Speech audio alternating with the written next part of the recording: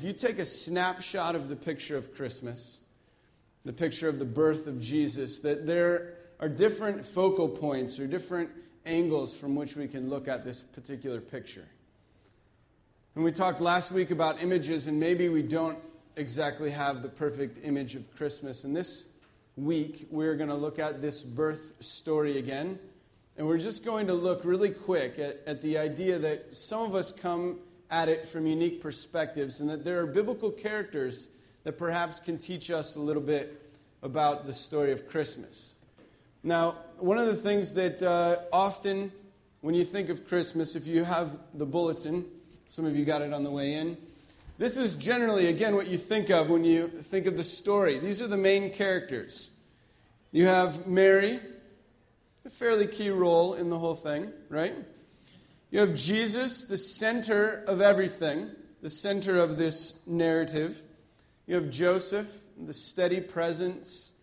We often include other well-known characters like the Magi, these royalty coming from afar to declare there is new royalty in town. And so you see some of the main characters, but often we overlook the more marginal or characters that are off to the side. All right? So let me hear from you. Who are some of the people that are a part of the Christmas story that somehow don't get a lot of publicity, that might get overlooked or ignored? Who are the other characters in the narrative? You tell me. Okay, the innkeeper. Yeah, the innkeeper often gets overlooked. Who else? Herod. Okay? Herod often gets overlooked. The shepherds. Good. So we got Herod, we got shepherds, we got the innkeeper. Any others? Joseph gets overlooked. Who else? Okay, someone that probably assisted Mary with the birth. Probably wasn't all Joseph. He's probably freaking out at that moment. You know, he probably took class, I'm sure. Breathe, honey. This will be good. Who else was a part of the scenario? Angels. We often overlook the angels. They played a key part. Okay, the animals get overlooked. They're a part of the story. Someone earlier in the first service said, yeah, the donkey that Mary rode. And then what about the little drummer boy that's in, you know? All these people get overlooked. I mean, we could probably keep going.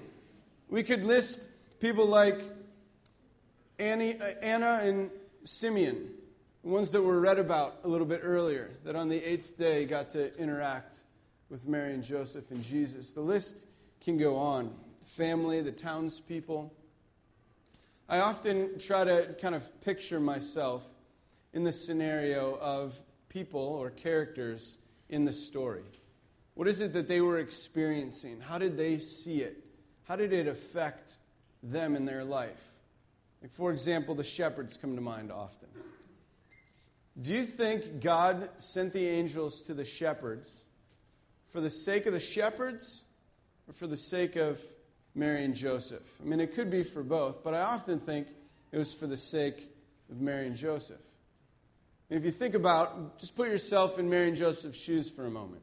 They just get done seeing this little boy come into the world. And if I'm Joseph, I'm looking at him and I'm going, okay, like, is this it? Man, I thought this guy was like the king of the world. Is he supposed to look different? I mean, what do we do now? Who else knows about this? I mean, there's got to be this sense that there was no grand entrance. There was nothing happening around. They deliver in this room off to the side of a house, and then they go, like, are you sure we didn't make this thing up? Like this, there's got to be more to it. And then you imagine, come running around the corner of this shepherds. And they show up on the scene, and they're like, hey, Joseph, Mary, let me tell you about this. We were in the field. It was us, sheep. All of a sudden, angels changed our pants. Then we went, they told us about this story, right? And then they told us all these things, and they sang these songs, and then they said, go find the star. And then we take off, and we go see the star, and we come to you, and now we're supposed to tell you, this is the king. This is the one that we're expecting.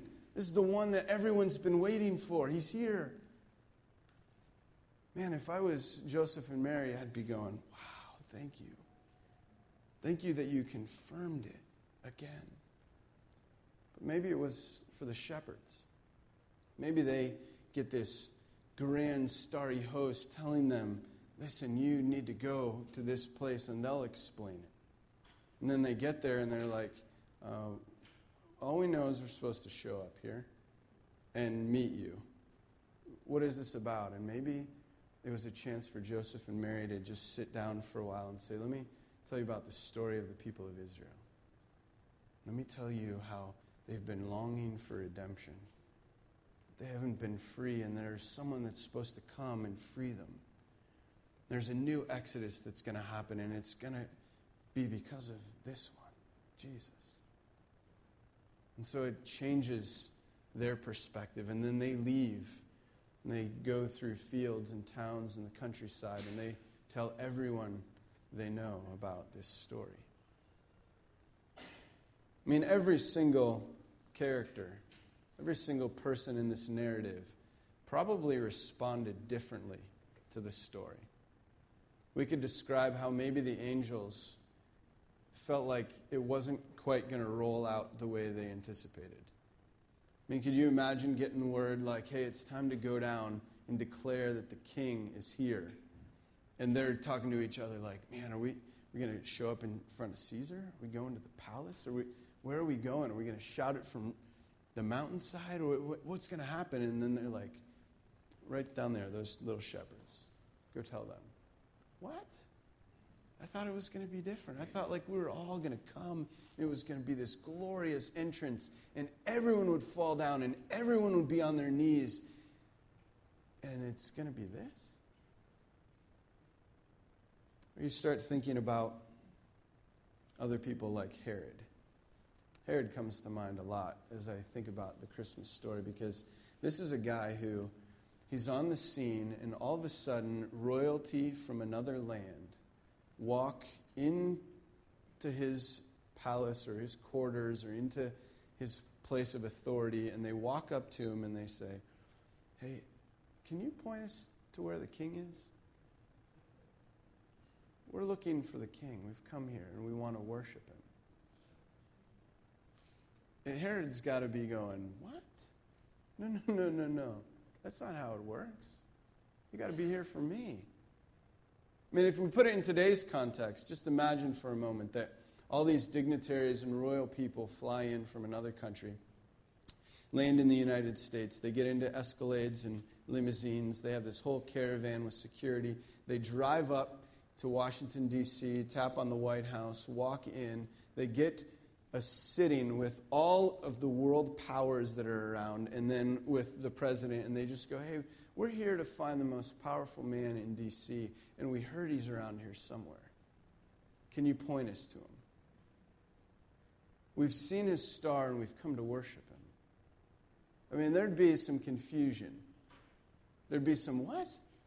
And then all of a sudden, the caravan pulls out, and they drive down to this little government-subsidized housing complex. And they pull up to the neighborhood, and everyone comes out of everywhere looking like, who are these people? And they have gifts, and they come, and they tap on this window, and they look in, and there's Mary and Joseph, and they go, we're here to worship.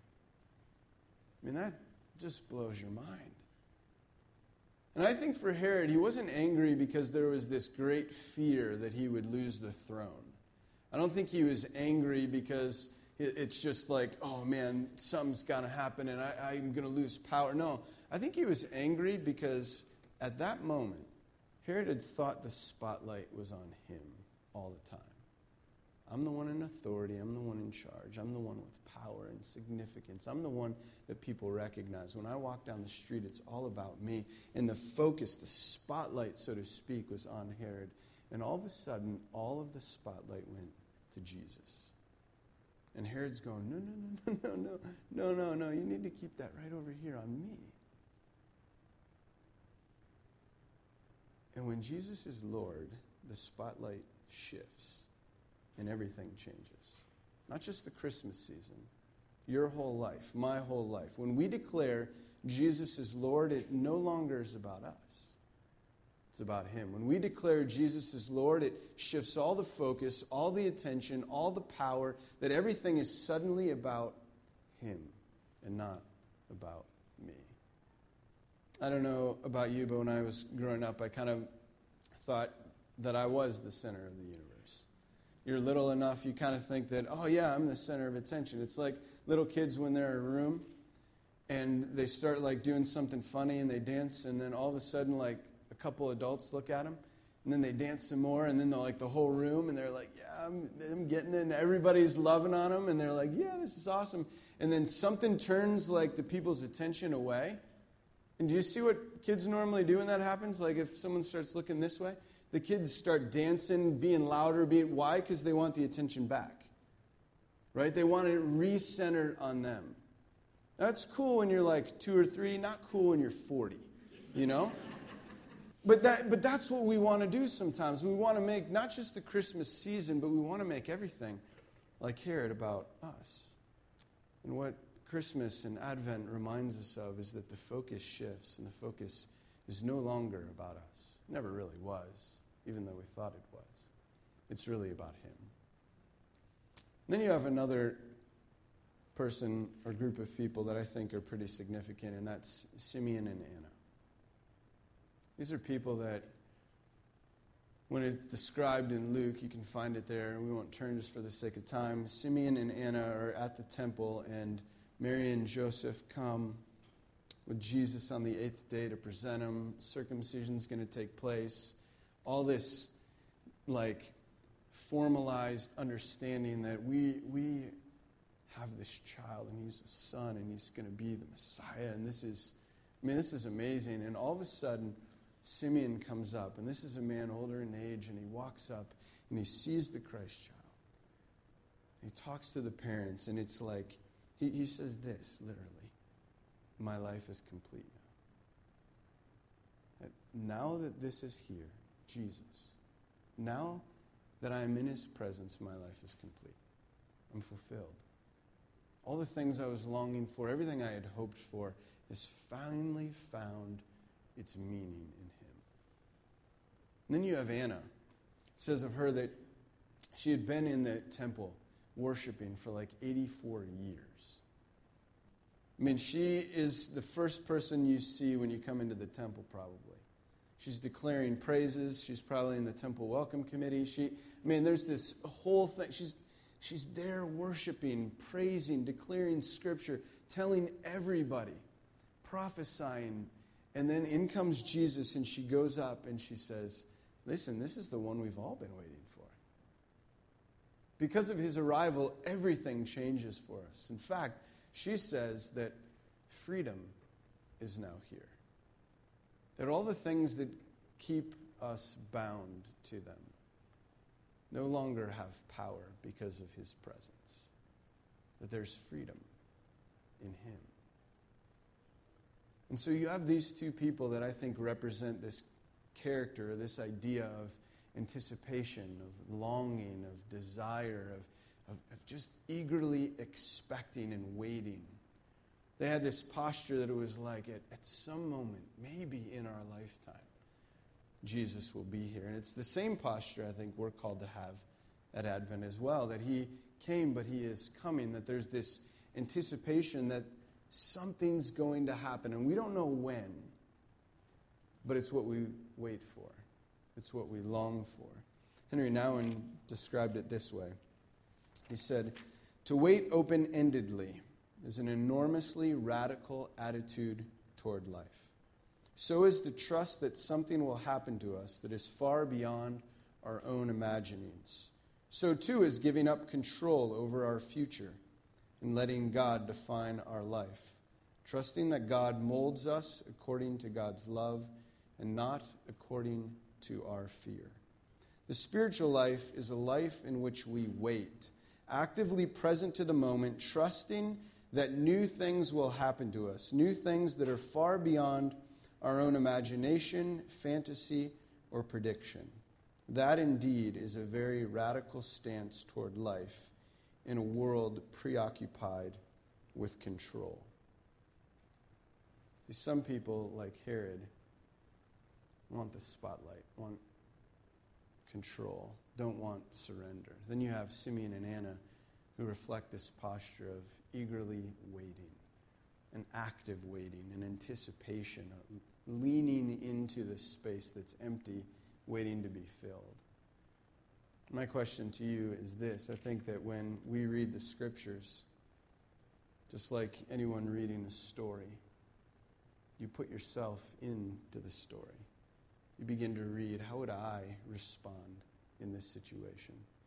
If I was in this moment at this time, how would I reacted to the birth of Jesus? And as you ask yourself that question, consider, does my understanding of Christmas lead me to wanting to continue to control or hold on to me? Or do I have this anticipation? Or do I kind of look like some other character in the scriptures? Do I represent some other way of looking at the Advent? Because we all have unique perspectives. And when we reconsider those perspectives, I think it gives us a new outlook on how it is we are living out and recognizing the story of the birth of Jesus. Let's pray.